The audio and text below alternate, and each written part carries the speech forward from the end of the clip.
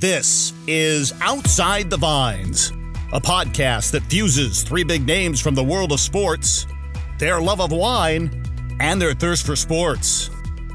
For the video version of this podcast, check out our YouTube channel. There you get to enjoy the visual side of our podcast with next-level infographics, and you get to witness the reactions from our guests and hosts while they taste the wines. All right, let's get to it. Here are your hosts for Outside the Vines, Ted Robinson, Glenn Parker, and Ashley Adamson. 12 Olympic medals, one of the most decorated swimmers of the 21st century without question. Member of the Conference of Champions, will proudly beat our chest. Three of us will, for her wonderful career at Cal Berkeley. And what Natalie Coughlin has made so fascinating, and I think why we're so excited to have Natalie joining us on this Outside the Vines, is that she has made this transition from a world of water to a world of the earth to be the co-owner and founder of a winery, Guderian Wines, which we're going to taste. Glenn is going to lead us through that exercise shortly. But Natalie, it's wonderful to talk to you. But given where we are, we're doing this in the middle of June and 48 hours after the Olympic swimming trials ended. I just have to ask you, do you still watch? I do. It was weird not being at trials for the first time in 21 years and watching from home, but it was quite nice because, to be honest, that's an awful meet. It is so stressful for everyone involved, whether you are successful or not successful, that you could cut the anxiety with a knife. So, I was cheering like hell for my friends and teammates, but really, really glad that I wasn't competing myself. I love that because I just came back from the diving trials in Indianapolis and watched a terrific young diver from Texas have that worst experience of finishing third in the trials for the fourth time. For the fourth time, she was the first diver out, has never gotten a chance to go to the games. And so you mix all of this incredible joy and pride of those who make it, and their families are so proud, as they should be. But then there's that one athlete in each competition that's the first one out, and it's utter agony. It just blows my mind. It wrenches your heart every time. It does. At one point, I heard someone say that the pool's filled with chlorine and tears, and I think that's true.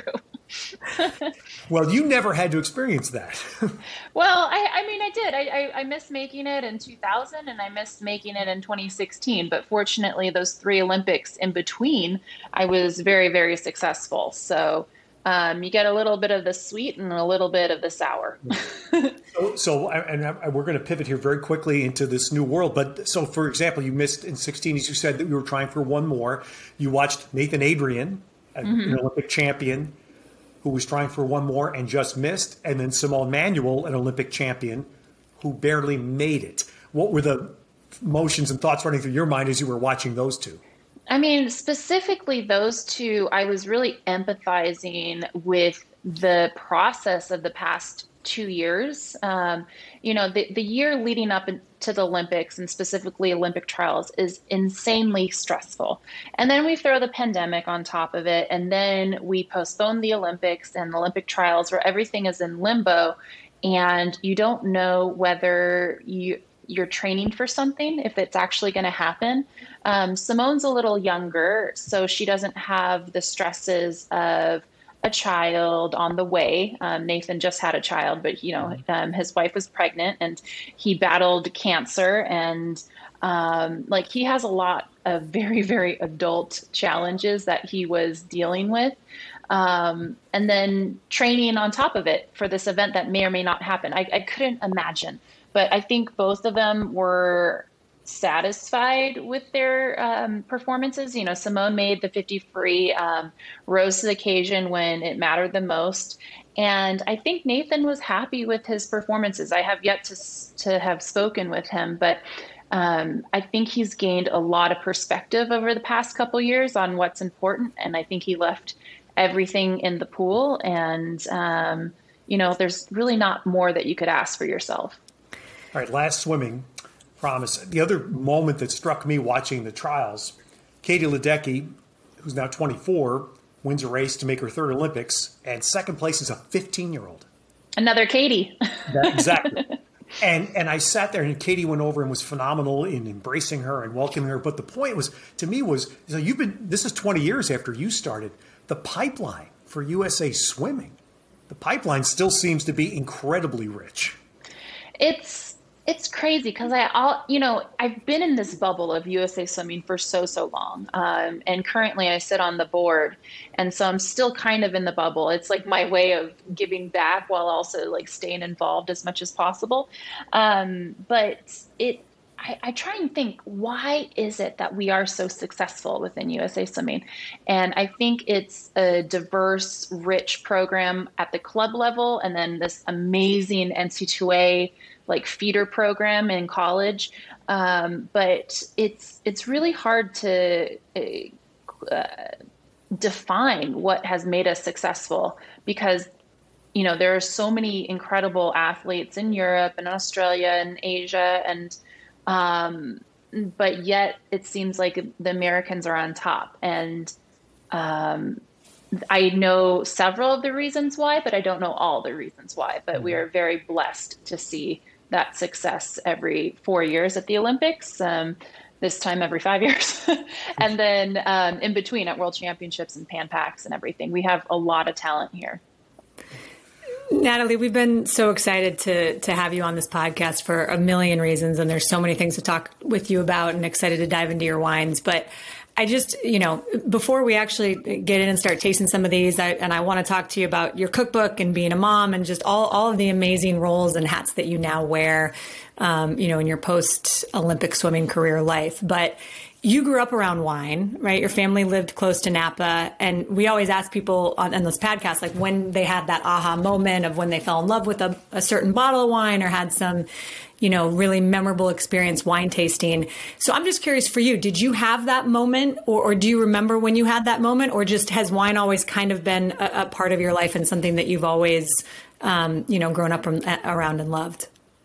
I grew up around it. My parents really enjoyed wine tasting. And I remember on Sundays, after church and everything, we would go, my parents would go wine tasting, just bring my sister and I along, because that was like a lot more acceptable back then. And I remember running around in the vineyards and like looking at all the bugs and the grapes and stuff while my parents were tasting. And I just remember that was kind of a cool thing to do.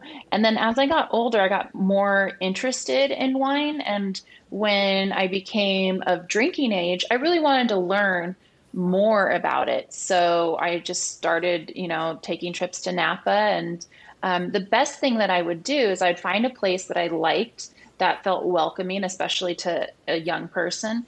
And then I would ask them their suggestions, like, hey, I'm young, I'm learning, like, where can I go? And then the person pouring would give me 3 suggestions. And I'd go there and I'd do the same thing.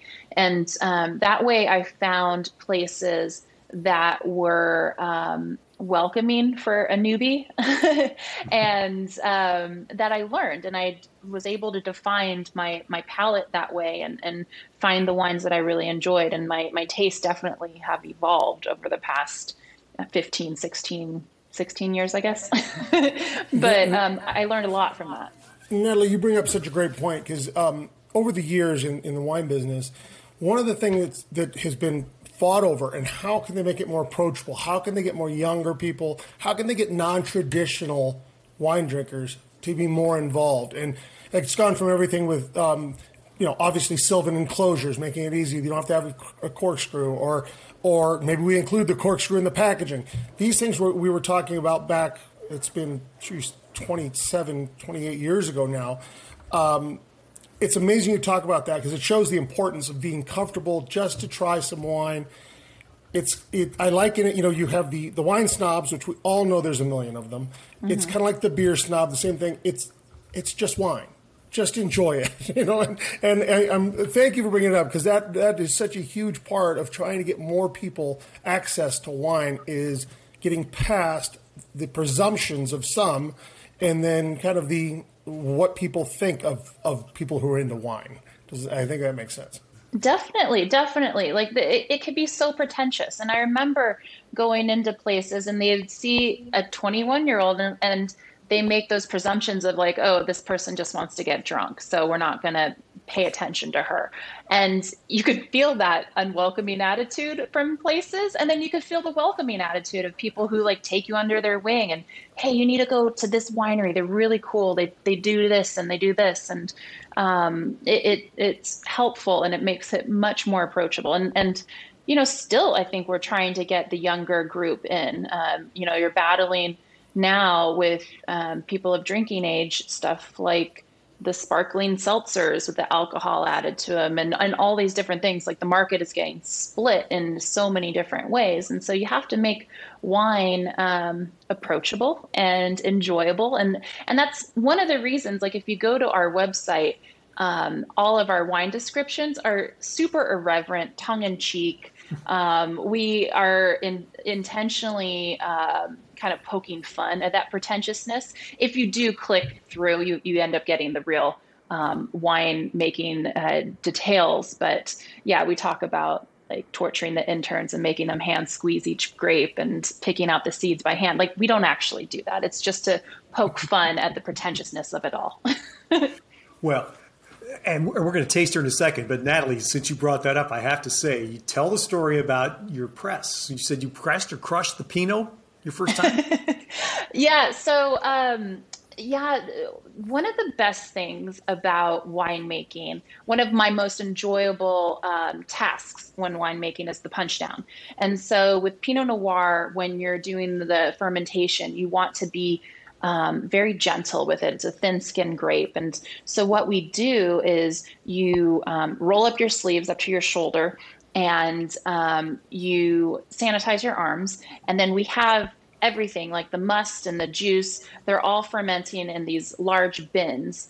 And because we only make about 150 cases, 200 cases a year of Pinot, we're able to do this by hand. So we do the punch downs by hand, which means that you sanitize your arms, and then you bend over these bins and you kind of swim in the must and the juice with your arms so that you have an even fermentation, because the top is called the cap, and you don't want that to dry out. So you're constantly stirring that up throughout our, I think, 18-day or so ferment.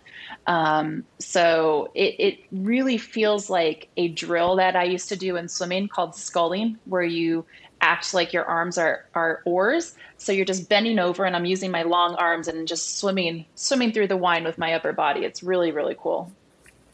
I just have to say, guys, long arms paid off. Yeah, you were built for this, literally, Natalie. But I'm on your website now, and I hadn't gotten to this part, GuderianWines.com. These descriptions are fantastic. Like, this is exactly what for the kind of wine drinker that I am, like, this is exactly what I'm looking for. So this is describing the 2019 Chenin Blanc, which we have right here. Winemaking. I'm just going to read this. Whole cluster gentle pressing. We squish those grapes like an auntie on fat baby's cheeks. Like, that really speaks to me in terms of I understand exactly what it was. It tastes like Chenin Blanc, damn it. Hey, that's actually a catchy slogan. I mean, and each one of these they're just funny, tongue in cheek. And, you've got tasting notes that, ooh, girl, you got to get some of this. It tastes like a creamsicle melted in your mouth. I mean, that to me, that speaks to me very, very deeply. So I appreciate that. So can you tell us a little bit about these wines? And I'm curious, again, as a little bit of a wine novice, you think of Napa and you think about cabs, but your flagship wine is your Chenin Blanc. That's kind of what you guys are known for, and that was kind of how you started. So can you kind of walk us through why that is and talk us through this wine? Yeah, definitely. So the two wines that we sent you were the Chenin Blanc and then the Pinot Noir. So historically, Chenin Blanc was planted all over Napa Valley. And back in the day when they realized, Cabernet also grows really, really well in Napa Valley, a lot of that old Chenin was ripped out because it was replaced with Cabernet and other varietals that command a lot more money. That cost a lot more. But there are a few vineyards that still have Chenin Blanc, and where we get our Chenin is old vine Chenin. So this is at least 50 years old, but it's probably a lot older. The records just don't go back prior to 50 years. And my partner and I, Shayna Harding, she's the winemaker.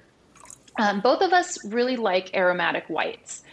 So we like something that's dry, but just a little different than you get from like a Sauvignon Blanc or a Chardonnay. We do offer a Chardonnay as well, but yeah, we wanted to start with Chenin Blanc because it's something different. It's something exciting.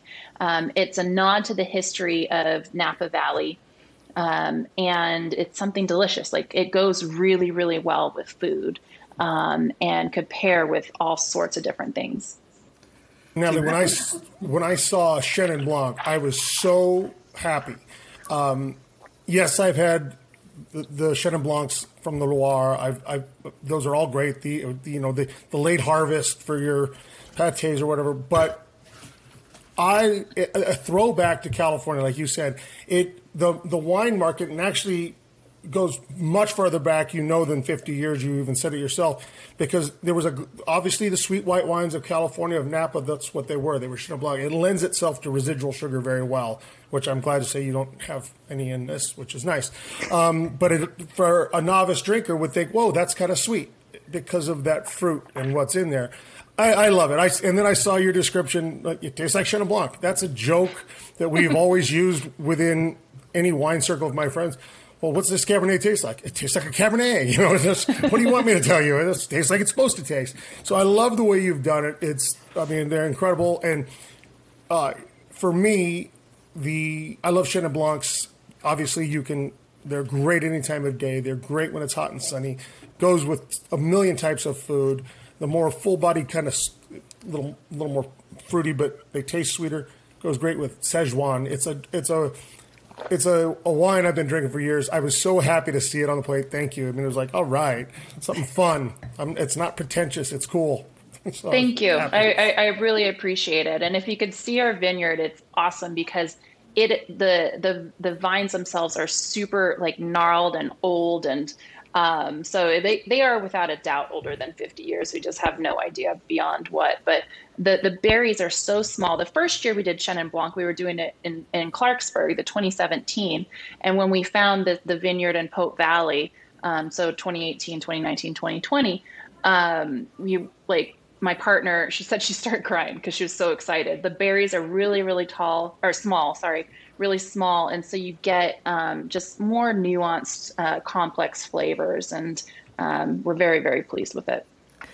So what's your go-to meal with this? I mean, you said it pairs well with a lot of food. My go-to meal? Yeah, so we got a lot. Like shrimp goes really, really well with this because it does have a little bit of that sweetness. Mm-hmm. And so if we're going to go into my cookbook, one of my favorite pairings with one of my recipes is a shrimp fritter. So it's actually my great grandma's recipe for ukoy, which is a Filipino shrimp fritter. But instead of calling it ukoy in my book, I called it a shrimp fritter just to make it, again, more approachable. But it goes really nice with that kind of like fried, but sweetness. It cuts through the tempura-like batter of the ukoy and then has that nice sweetness to balance it out. There's lots of acidity also that kind of cuts through all that richness. So it's one of my favorites. But this, like Glenn says, will go really nicely with anything spicy because it does have a seemingly sweetness to balance that out, even though there is no residual sugar in this. Ashley, had you heard of Chenin Blanc before? I mean, yeah, but I didn't really know about it. I would say, yeah. I mean, I knew I had heard of it, but couldn't tell you. I mean, I had friends who said, "Oh, if you like Chardonnay, you probably like Chenin Blanc." But I think this is fantastic. Yeah, amazing, such an education. And so, Natalie, this is why we have Glenn, because Glenn immediately knew Loire Valley, which I had to look up when I opened your bottle yesterday. I cheated. I opened it yesterday. and I had to look it up because I wasn't familiar with the grape or the story of it, and I learned about the Loire Valley. So thank you, Natalie. Thank you, Glenn, for this education. I just remember a lot. That's all. You know how it is. I've been doing this a long time.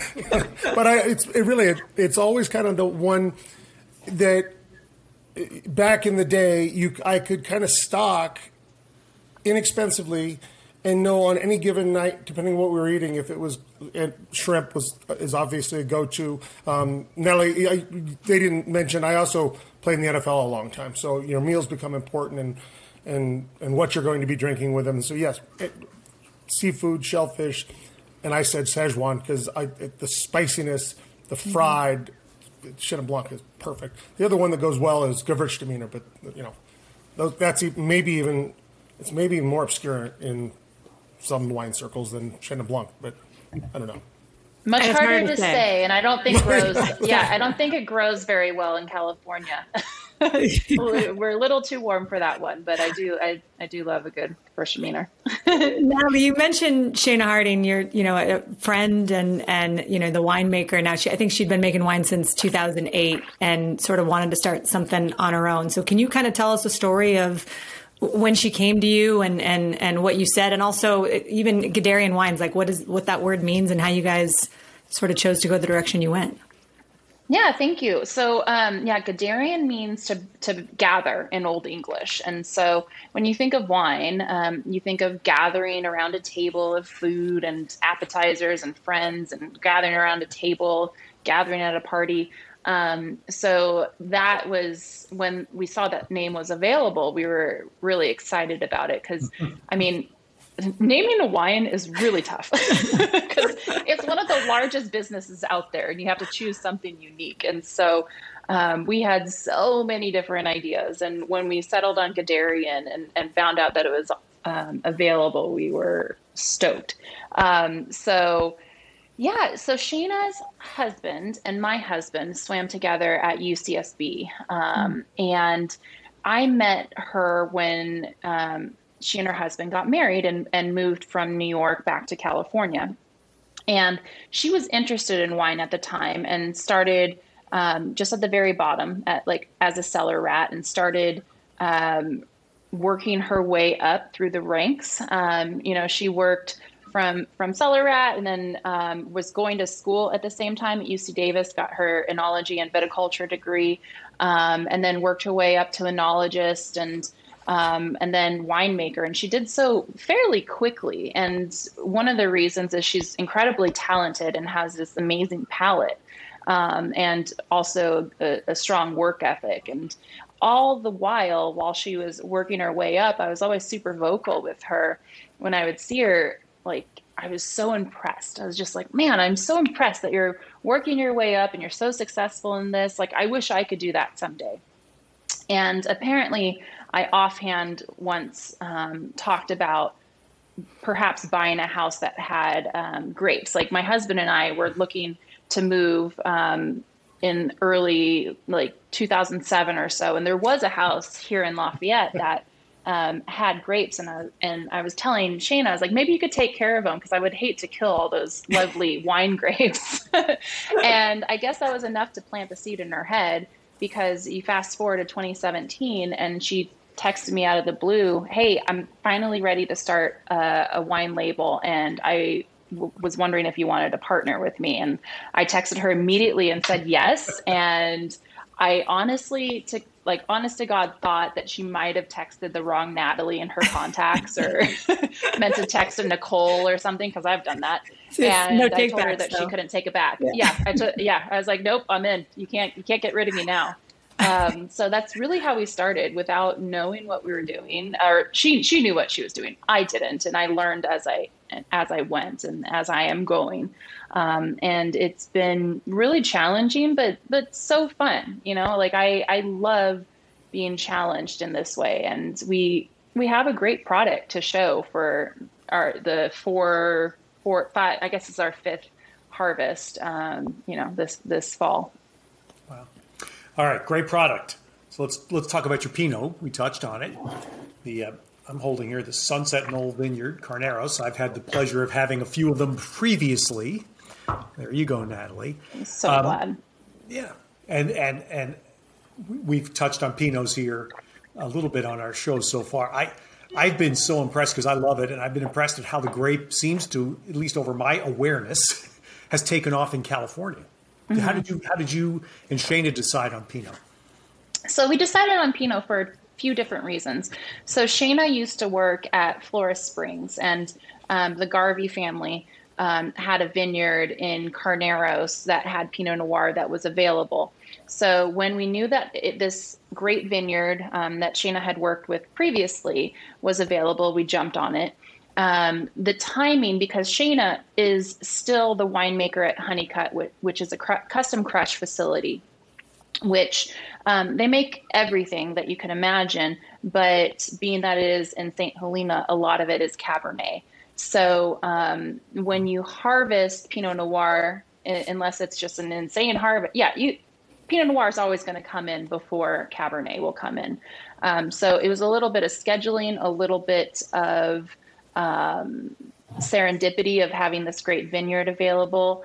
And also just the fact that, again, it's a very food-friendly wine. It's something that's a little different than Cabernet. We have a Cabernet that we're really proud of that we're going to release this fall.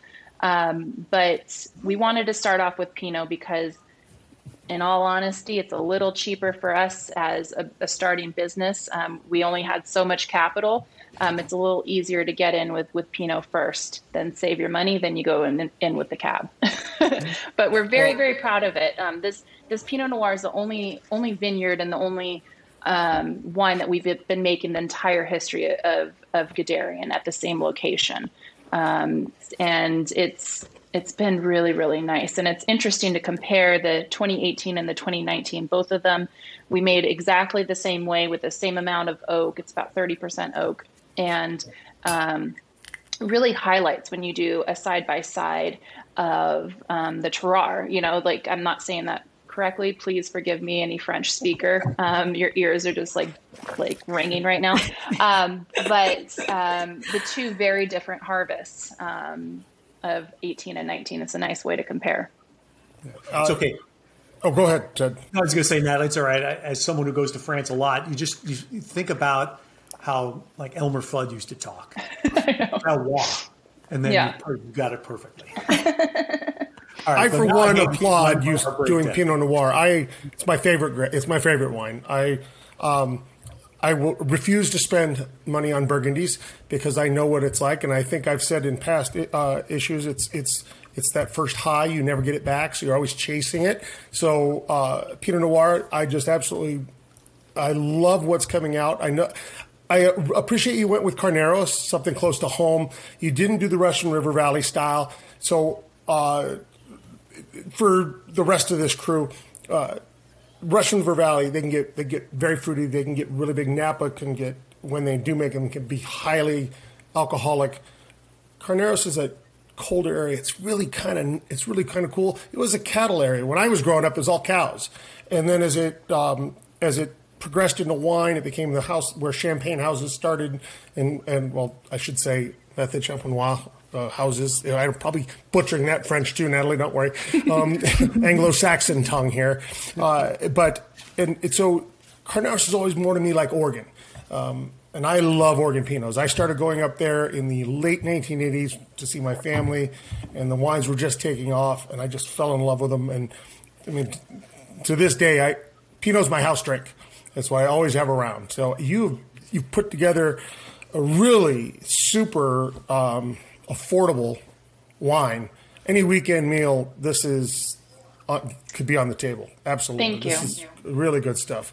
And it's not so fruity and bomb-like you can't eat with it. It's like you said, Pinot Noir is the best food wine. It goes with everything. I mean, that's why I like it too, because my wife wants fish, I want steak, or vice versa. We can order a Pinot, and we're both super happy. I don't have to worry about it. And well done. Good stuff. Thank you. We're really, really proud of it. We earned gold from. I'm gonna mess this up now. We earned a double gold from the North Coast Wine Competition from the Napa Valley Register. And with 98 points, with I believe that was the 19 though. But we earned also gold with the Sommelier's Choice with the Pinot Noir of the 18. So it's nice to get the recognition because, when you're so close to it, you're like, I like this. We're really proud of it. But getting that like external recognition is really nice to kind of validate what we all already think. But okay, question for you though. You talk about the anxiety of being there to swim on those days. What's the anxiety of a new vintage out and wondering what reviewers are going to say? How's it compare? The anxiety of that is kind of minimal because it just is. But honestly, it's the fires. I think everyone this year after what survived 2020, we're just praying and hoping that, no wildfires this summer. Because honestly, with every vintage, there's been threat of fire or a fire. So that's kind of where all of my anxiety goes, especially with the massive drought right now. So that'll be the biggest challenge of 2021, I think, is the combo of the drought and the threat of fire. And Natalie, probably one of the hardest parts is when you have anxiety about something that you can't control. So what do you, exactly. as a winemaker and someone you're just kind of waiting and seeing and watching, I'm just curious as to sort of how you navigate that. And is there anything to be done? Yeah, it's hard to say. I am not educated enough on that subject to really say what there is to do. But I will say Shayna is a freaking rock star. What she has been able to do as a winemaker over the past several years has been incredible. She's figured out how to MacGyver winemaking without power, wearing a gas mask, literally when things around her are on fire, she's still making wine, including our own. She's amazing. And and I think a lot of winemakers have learned a lot the past few years, even the really experienced ones. And not saying that Shayna's not experienced, she's experienced, but maybe the more seasoned, older vets of winemaking, I think the past 5 years has been extremely unique with the challenges. Because there was one point where Honeycutt, I think, PG&E cut the power for, I think, a week last year. So, the way that she was able to still make beautiful wine for Guderian and other brands, I'm just amazed by her ingenuity. Well, speaking of ingenuity, one of the reasons, again, I mentioned earlier, but I'm excited to have you on this podcast to talk to you about a lot of things, including swimming and wine. But you're the first woman that we've had on this podcast. So I was excited about that. But I'm curious to know kind of the nuances around being a woman to women in the winemaking industry. Is it feel like an old boys club? Is it changed a little bit? Are there other women-owned wine brands that you and Shayna connect with? Kind of how do you navigate that or approach it, if at all? Well, it is an old boys club, and I didn't realize that until it was pointed out to me. And then you start thinking about it, and then you're like, oh yeah, I guess that is true. And I think I'm kind of used to that, just being a woman in sport, even though swimming is very much split 50-50. As an athlete, I'm often invited to events where I am the only female, and it's just become something that's normal to me until it's pointed out, and then I realize it. But yeah, there's this whole group called Women in Wine. I think the New York Times maybe a month ago did this really great piece on women in wine, and the group in Sonoma that has grown from this tiny little bit of women-owned wineries to I think a couple. I don't know the actual number, so forgive me, but it's grown significantly. But it is pretty cool that the owners of this brand are two women, and something that we are very proud of, and we promote it. But yeah, Shayna could definitely talk to that more because she's in it day to day. I'm not at the winery day to day. She is. And I do know that the numbers are favorable much more on the male side than the women, but I know it's growing with women. Yeah. So I can tell you, because I have the story here that you referenced, Natalie. Mm-hmm. Amy, who founded Women's Own Winery, said her research is out of about 10,000 wineries, it's 600. Yep. But and Glenn, you know this because we've talked about there are very strong women winemakers like Shannon. It's your step, Natalie, to be the owners. That's the big one, right? Yeah, because women. I mean, Natalie, as a guy, I'm perfectly comfortable saying this. Your palates, your noses, particularly your nose, so much better on general than men's, and it started back in the 90s, early 90s, but really hit its stride into the 2000s. Women winemakers have splashed. They're the top winemakers. It's just as you said, the owners, and particularly like of the big estates, the big properties are still all male dominated. Is that correct? Yeah, that's definitely correct. And to kind of touch on what you're saying, I believe it's something like 2/3 of the super tasters in the world are women. So there is like a biological, who knows why difference. Maybe it goes back to our hunting and gathering days. Who knows? I ask my wife, sometimes I'll simply go, there's something in here, and my memory bank of all the smells is right there. And I'm like, there's something I can't get. And my wife is not into wine like that. She'll drink it. She'll go, orange peel and molasses. I'm like, that's it. Yeah, you're like, it's on the tip of my tongue. I know it. Yeah. Oregano. Yes. Yeah. Ashley, is that you?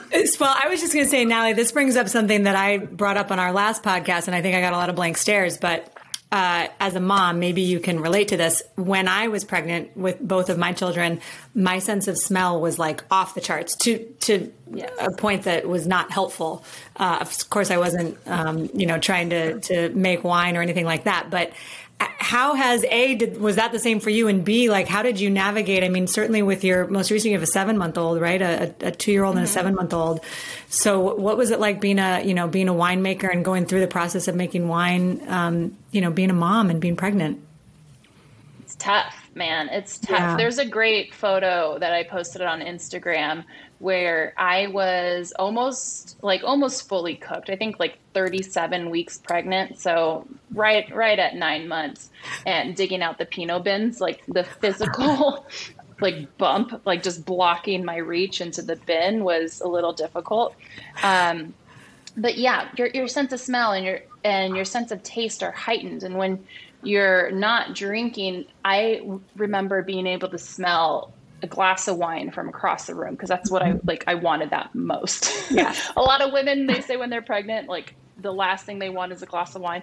I crave a glass of wine so much. And so when it was being poured around me, I could just like close my eyes and like imagine like Toucan Sam like floating on like the cloud of aromas. Like that was me.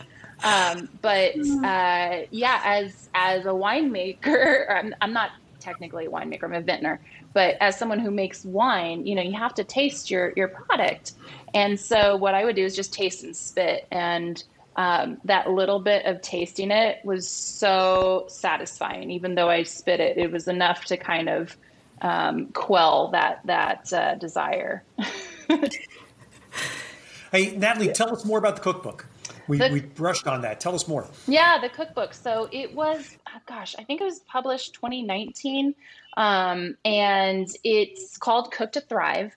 It's a combination of recipes that I made when I was training for the Olympics and World Championships, a combination of family recipes, and then recipes from my travels of swimming. So I never really wanted to do like a memoir or anything like that, but I wanted to tell some stories from my swimming career and from my travels. And so I did that through food.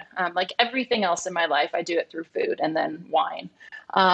So it was an interesting process. I'm doing the Zoom right now from my office. I was locked in my office in 2017, writing away at my book, and that was very challenging. I thought that I knew it was something that I wanted to do, but I didn't realize how difficult writing a cookbook is, because not only are you writing the actual words, but you're testing recipes, developing recipes. You're going to the store, washing mountain of dishes. Like there's a lot that goes into it. But it was really, really fun. And going back to those family recipes, I'm lucky enough to have my mom. I still have my grandma, and I had my great grandma up until I was in college. So I had so many great recipes from them that I got to share in my cookbook. And like I said, that ukoi is one of my favorites that pairs really well with the Shannon. So I have to ask a question though, Natalie. For me, as an offensive lineman into wine and cooking myself, it was never an issue. But as a swimmer, particularly that training period for the trials and then the Olympics, how do you balance? I want this meal, I love good food, or I love wine. Your sense of feel for the water and everything is so more heightened during that period compared to anything I go through as a big guy in the trenches. I can't imagine. Can you speak to that? Yeah, it was tough. So, I mean, you have to be really disciplined about it. I am one of those people, if you go into the psychology of like deprivation, if you tell me I can't have something, all I do is obsess on that one thing I cannot have. So I never, with my own diet, when we were outside of the Olympic camp, I never told myself something was off limits, because that would always backfire in like spectacular fashion. So I always allowed myself to have a glass of wine or two with dinner, and just make that part of my healthy choices. And so moderation is key. So I would always have it with my meal, and it was never to get drunk. It was to enjoy my meal and heighten the sense of satisfaction with that meal. When we then would make the Olympic team and go into Olympic camp for the 6 weeks, it was dry, where none of the athletes, none of the coaches were allowed to have even a sip of alcohol, which I always thought was a little condescending, and I really hated it, but it was something that I did. And got through it. And luckily I don't have to do that anymore. and I think they've, USA Swimming has changed their stance on that. But a lot of those rules were in place when the Olympic team was comprised of 15, 16, 17, 18-year-olds, and were kind of those rules were grandfathered in, but since then they've evolved. Natalie, you mentioned how much, sorry, go ahead, Ted. No, I'm sorry, Ash. I was just going to say your degree in Cal is in what? Psychology. I'm sensing that. Yeah. Very so good. I recognize my triggers, and I recognize like how I'm motivated. And so, yeah, you tell me that you can't have an ounce of sugar or any butter or any wine, like that's ridiculous. Like all I will do is focus on that. And there are people who need that all or nothing mentality, but I am not one of them.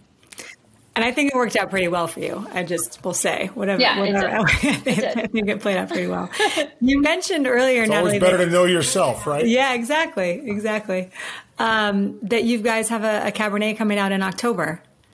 So tell us about that. So we're really excited. We finally have like a full portfolio of wines. So we have the Chenin, we have a Chardonnay, we have a Rosé of Pinot Noir, we have our Pinot Noir, a Petite Syrah, and then the Cabernet. So our Cabernet is the 2019 vintage. So it was aged in barrel, I believe, 20 months. So a combination of new French oak and new American oak. And so we blended it all together to make our Cabernet. And I will say it is tasting incredible so far. I love it. So we're so proud of it, so excited to release it. It has like the tannins are already like nice and soft and like luscious, and it has some really good spice. It's not too fruit heavy. We're really, really excited about it. So we're happy that it will release, and I think September is what we're aiming for. And will it follow the same kind of price point that you've set up with your other wines? So it's a little bit more because it is Cabernet, and it is all like it's been aged longer. So that we're going to retail at $68 So our rosé is our most affordable wine, I believe, at $28. Our Chenin Blanc and our Chardonnay are $32. Our Petite Sirah and Pinot Noir are $45. And then the Cabernet will be $68. And then also to note that Petite Sirah is for our club members only, because we only made one barrel of that. So it was very, very limited. It sold out immediately. It's amazing. Even Shayna and I have been fighting over the last 4 bottles of it. It's really good, and something that could age for a very, very long time in your cellar. How much smarter are you about wine now, Natalie, than let's say 5 years ago when you first started? A lot, especially with the Pinot Noir and the Chenin Blanc, the two that we've been making the longest. The sense memory has really, really improved. So I am able to recall what early ferments of Chenin tasted versus, from year to year. Like I remember when we were making the 2019, which is, I believe, what we sent all of you, when it was just in barrel, going through secondary fermentation, I would just smell it. I'm like, I smell so much pineapple. Like we never had this, these like tropical notes that we had, that we have in the 19. Like, so I'm able to compare and contrast, and really, really impressed with myself of that sense memory. And then, also just the differences of the winemaking. So I alluded to the Pinot Noir. You want to be really gentle with the ferment. And when we first made the Cabernet, we made that in tank, and you just kind of mash it up. And I asked Shayna, I was like, why aren't we doing the punch downs? And she's like, oh, you don't want to be gentle with Cabernet. And I think she used a term, she used a 4-letter word. She's like, you really want to F it up. kind of goes back to our irreverent tasting note. She's like, you really want to get in there and, kind of abuse it when it's going through ferment. And so learning the differences of the wine has really been wonderful. Can I ask you what the biggest, mistake or faux pas you've had in your winemaking career?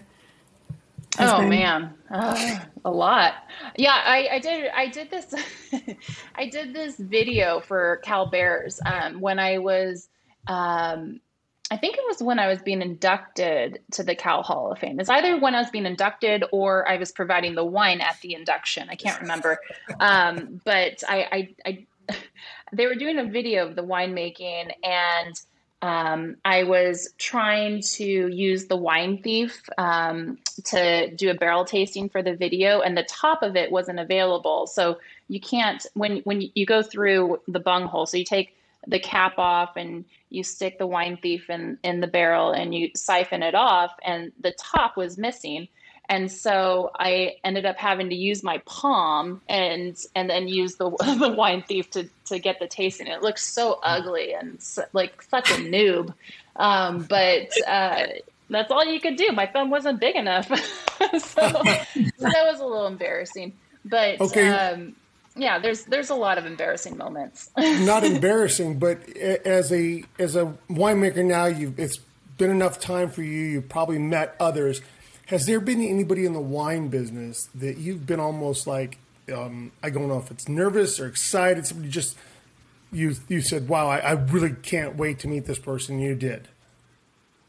There have been several. I'm going to probably from Wine Enthusiast, Virginie. I did a tasting with her early when I was a judge for the Hall Wines Cabernet Cook-Off, and I was just really nervous about my wine knowledge. And honestly, when I do wine events and I'm with either Shayna or other people who have done it a lot longer than I am, I definitely am more of a wallflower and I want to listen and learn. My base knowledge is good, but I want to learn from the people who know best. And it's one of the few times in my life where I don't have like the utmost confidence in myself. Like as an athlete, I'm always, very, very confident of myself. And in the wine world, I'm still learning, and and I fully embrace that. And but there have been a lot of people when they're super successful and I'm around them, I just want to listen. I don't want to add to the conversation. I just want to listen and learn. Isn't there times though when you've sat there next to someone going on about aspects of a wine and go, you know what, it tastes like Chenin Blanc to me. Damn it. That's all it is. Yeah, it does. I mean, I'm sure you guys have all seen Somm, and the documentary Somm in Netflix, and it's like, tastes like freshly cut garden hose. It's like, who the hell cuts their garden hoses? What are you talking about? Why would anyone want to taste that? Yeah. Exactly. Hey, Natalie, let's swing back here as we wrap and where we started. First of all, are any of your former colleague swimmers good customers? Come on, let's give somebody some love here. Oh, yes. Actually, one of my former teammates, Keiko Price, is probably our number one customer in our wine club. She was a UCLA swimmer and national team member. Yeah, no, we have a lot of really good customers from swimming. And that's been very nice to be able to share it with my old teammates. So we're just a little bit more than 30 days out now from this different Olympics. Giving someone who went to it a bunch and succeeded a bunch, what's been your thought about all this? Everything that the Olympians have had to go through now for the last year. It's been nuts. It's a hard, like I said this in the beginning of the podcast, it's a hard enough year regardless. And so you add this pandemic on top of it. I think for some people, it will be, or perhaps already has been, too much stress to handle, and they kind of crumbled under it. And I think for another half of people, like kind of going into the psychology of it, everyone's different. I think maybe having this pandemic may have taken some of the pressure off of them. And so maybe they'll perform better, knowing that, like, oh my gosh, we have been completely out of sorts, haven't had pool time, but no one has. And this is just swimming, or this is just track, or this is just gymnastics. It's not life or death. I'm just going to go out here and have fun, and maybe they'll have the performance of their life. Like, who knows? I think it'll be very exciting for spectators.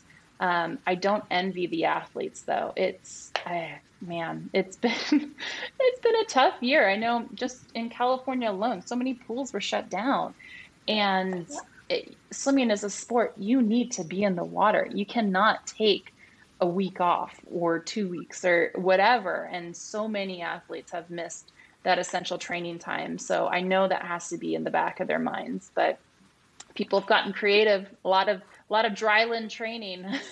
Well, and you would appreciate this, and I'll tell it, but I mean, I woke up one morning last March and had a text on my phone from someone saying, can you help? You need a place to swim today. Yep. It was Katie Ledecky. Yep. And Simone Manuel. They had been locked out of the Stanford pool. And Katie said, can you help find us a place to swim? Because as you said, they didn't want to go a day without at least being in water. And I mean, that's insane when these are two Olympic champions. And that was what they were facing. So did you help, Ted? I mean, the question is, did you help? You said, get out of my backyard. Actually, yes, I did. And I was proud to. And then eventually, believe it or not, I was at UCLA, the man who donated a ton of money to the Rose Bowl field. UCLA master's swimmer who lives near me has a 25-yard backyard pool. And Katie and Simone ended up spending about 3 months there. Yeah. But I mean, the point was their own school locked them out. They were the first ones to lock them out. They didn't care. And that story is not unique. There have been so many national team athletes who were literally looking at Google Earth to see who in their neighborhood has a pool and go around knocking on doors. Like it's been insane. Wow. And you see photos of people like jury rigging some sort of bungee system so you could just swim in place in a tiny little backyard pool. So people the ingenuity is out there. And I'm going to do that for my kid, by the way. I'm going to get a bungee. in the kiddie pool. Yeah. As a lifelong surfer, I'm saying there's that big ocean out there. Just paddle out, babe. Yeah. Get going. 56 degrees, a little chilly, but Open water swimming, nothing like it for the strength. Let's roll. Now, Glenn Parker, you should be proud because our best diver off the platform that's going to Tokyo in a few weeks is from the U of A. That's right. You should be very proud. Don't worry, my wife watches and always has since the day I met her. Watches all swimming for the Olympics, including the trials. We had a local kid, a friend of ours, son, that was in it, and she's always watched because she was a high school swimmer and a college synchronized swimmer at the University of Arizona way back in the day. Mm-hmm. So yeah, swimming's big in the family. Right now. Good. So yeah, Natalie, the last thing for me, and thank you for being generous with your time and your wine. It's been just a pleasure to get to know you and chat with you over the last hour. But I think there was someone who said to me the other day that one of the most important things you can do is to be able to constantly reinvent yourself. And I look at your track and being someone who was so successful in swimming at the highest level for so long, to now dive into something that you admittedly is out of your comfort zone and making your world of, you reinvented yourself. For former athletes who, get out of, aren't competing at the highest levels again, like what advice would you give, or do you talk to young athletes as they sort of transition from being at the top of their profession to, okay, what is next? What is the next chapter of my life? Like what advice or what kind of insight do you have on making that transition? I think that is such an important question. And so many athletes struggle, and I'm sure, Glenn, you could really appreciate this having been in the NFL, is they struggle when they retire. Their entire identity was an athlete. And when you retire at 35 or, 30 or 28, you have so much life ahead of you. And you were so successful in this one realm, and then you're not, and you don't have a coach telling you what to do and how exactly to get to your goals. The path isn't as clean and it's not as laid out for you. And that is scary, and it's depressing for a lot of people. And it's very, very difficult to navigate. So I tell people when asked that you need to find your passions, and you need to establish those early and know that your career will end. So you do have to have a bit of an exit strategy. You don't want to plan too much for the future when you're still in your sport, because you want to give your all to that sport. But you have to accept the reality that it will end, and you need a plan for that. So take every opportunity that comes your way, because if you're a successful athlete, there are a lot of doors open up to you. There are a lot of experts that are in your corner, and then you could use every one of those opportunities as learning opportunities to kind of pivot for that next step. And hopefully that's what I've done. And I'm very proud of the business that I've built with Shayna over the past few years, and I'm hoping to continue to grow it and share it with more and more people. Tell me the truth. Did you think about 12 medals as a name for the wine? It's funny. Like I never know how much to promote the athlete owned, quote unquote celebrity owned brand, because I don't want people to think that I just slap my name onto some wine and someone else is making it for me, or that it's some bulk wine that we're buying. This is something that Shayna and I create together, and it's a boutique wine out of Napa Valley that we are very, very proud of. And so, yeah, I never wanted it to be like Natalie Coughlin Wines because that's not what it's about. And also, it's half Shayna's. I wanted it to be something that we built together. Well, thank you, and thanks, Shayna, for sharing your story, sharing this wonderful wine. Like I said, I'm happy to have been a customer previously, so it's been awesome. And so for Ashley, Glenn, and of course Adam Gordon, who's the brains of our operation, Natalie, thank you so much. And we look forward. I still have half a bottle. Yeah, I was going to say, if you want to stick on later, I've still got plenty of wine. So. Thank you, Natalie. Perfect. Thank you, Natalie. Cheers. Natalie, thank you. Cheers. Thanks for joining us this week on Outside the Vines. Remember to check out our YouTube channel to get more out of your experience with the podcast. We look forward to welcoming you back on our next episode soon. This has been a presentation of Outside the Vines, with a love of wine and the thirst for sports.